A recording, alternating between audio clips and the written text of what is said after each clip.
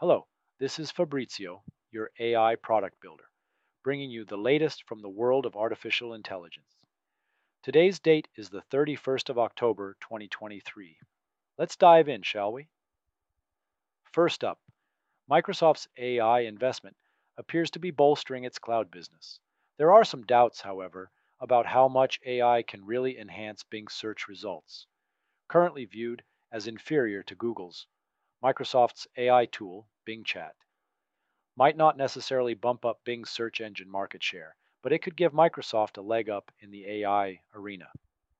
And with over 1 million paid Copilot users across 37,000 organizations, there's clearly growing interest in AI tools. In other news, OpenAI has rolled out a new version of ChatGPT that lets users access all GPT-4 tools simultaneously without having to switch.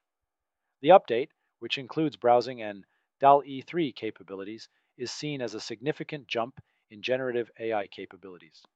It's not just about text based queries anymore. Users can now upload an image and get a response from DAL E3, adding a new layer to their workflow. Moving on, big tech giants like Google and Microsoft are tapping into generative AI to improve internet searches. But this could cause a shakeup in the $68 billion SEO industry. AI tools like ChatGPT mean users can get straight answers without trawling through countless URLs. However, this could make SEO strategies redundant and hit the income of SEO consultants and search engine marketers. On another note, Cloudflare has launched a beta version of Workers AI, which now supports popular AI models such as Llama and Whisper.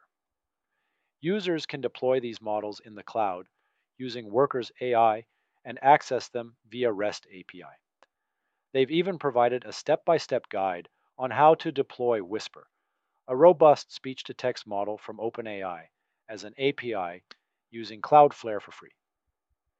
Switching gears, Barclays PLC has significantly upped its stake in C3.ai Inc. by an impressive 121.6% in the second quarter.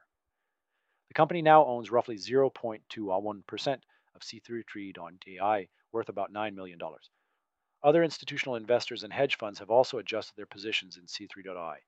The firm's revenue was up by 10.8% compared to the same quarter last year and continues to provide a range of products, including C3 AI Ex Machina for analysis ready data and C3 Generative AI product suite. In a surprising turn of events, India's top software services firms, which employ over 2 million engineers, have seen a decrease in their workforce for the first time in over 25 years.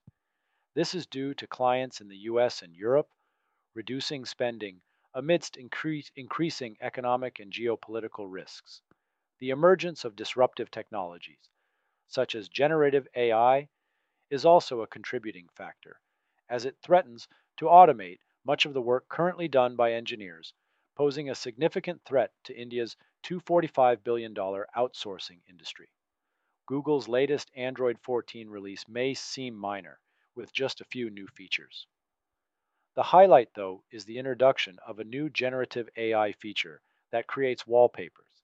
It might not seem like much, but it does underscore Google's ongoing efforts to weave AI into everyday tech.